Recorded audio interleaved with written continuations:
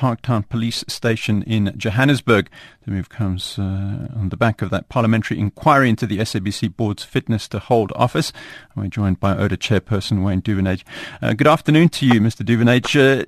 Where are you in the process? I understand perhaps you're actually directly on your way to the police station now. We'll be on our way in the next few minutes. The ink is drying on our affidavits that we'll be filing. It's not at the Parktown Police Station, it's at Brixton Police Station, which is where which is closest to Auckland Park. And the substance of your affidavits? Well, it's threefold. The first one is the misrepresentation of Hlaudi Motsoeneng's qualifications, but more so the endorsement thereof by various individuals at the SABC and the boards of directors, turning a blind eye officially to his false qualifications and the misrepresentation thereof, in which case nothing was done as regards his his qualifications, and this has led to his appointment being outside of the organization's policies and procedures.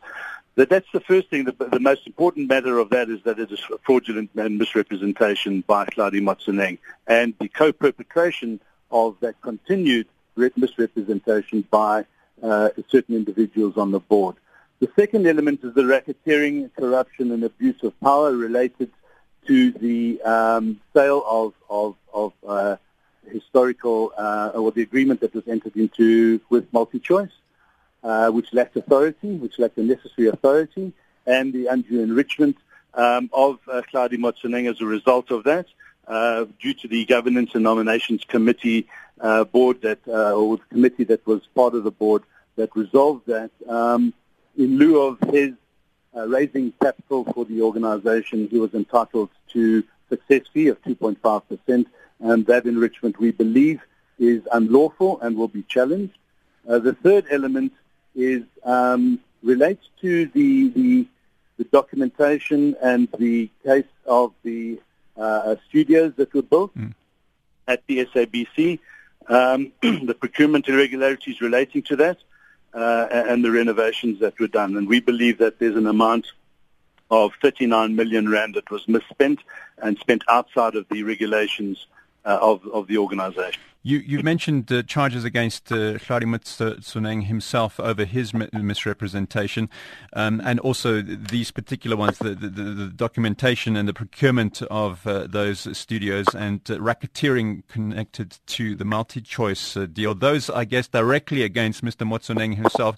Are you approaching the SABC as an entity, or have you identified individuals within the SABC who will be individually charged for endorsing him? It will be a combination of both. This is a criminal charge laid at the police station. They are going to have to go and investigate that and then broaden their charge against him and or the co-perpetrators in all of these, in all three of these cases. What we will be doing is supplementing this affidavit with more information and when we get it, but we have sufficient here, with our annexures to show that there is a clear breach of conduct, of racketeering, corruption, and of the procurement irregularities for those upgrades. So it will be both him and the people that are involved who turned a blind eye and who did not do their work in ensuring that this misspending didn't take place. You mentioned, let me just clarify this, affidavit or affidavits. How many people are submitting affidavits in this charge? It'll be one affidavit. We will be submitting it. It will be done by our council member on Outa's committee, which is Larissa Govender. She's the person who's signing the affidavit, and we'll be laying that with the police this afternoon. Just finally, I know you've spoken out against Eskom's request for interest. Are you taking that matter forward legally as well? Yes. On the IRP, interim,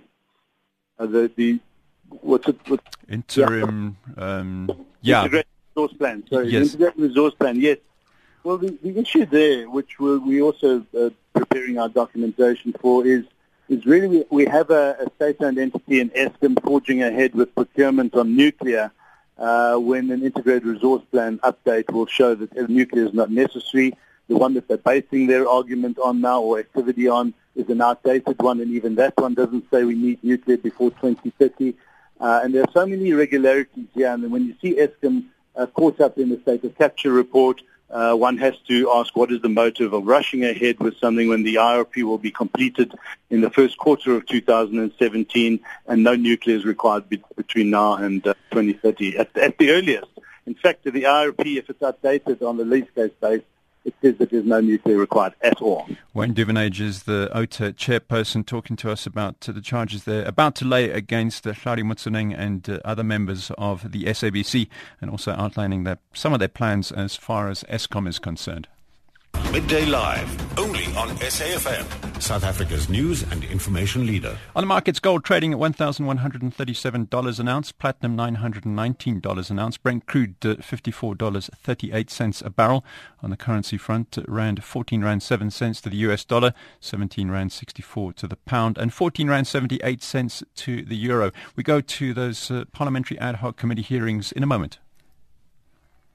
Make create. It's the way dreams come true. Invest in your Benina Dream Machine this festive season and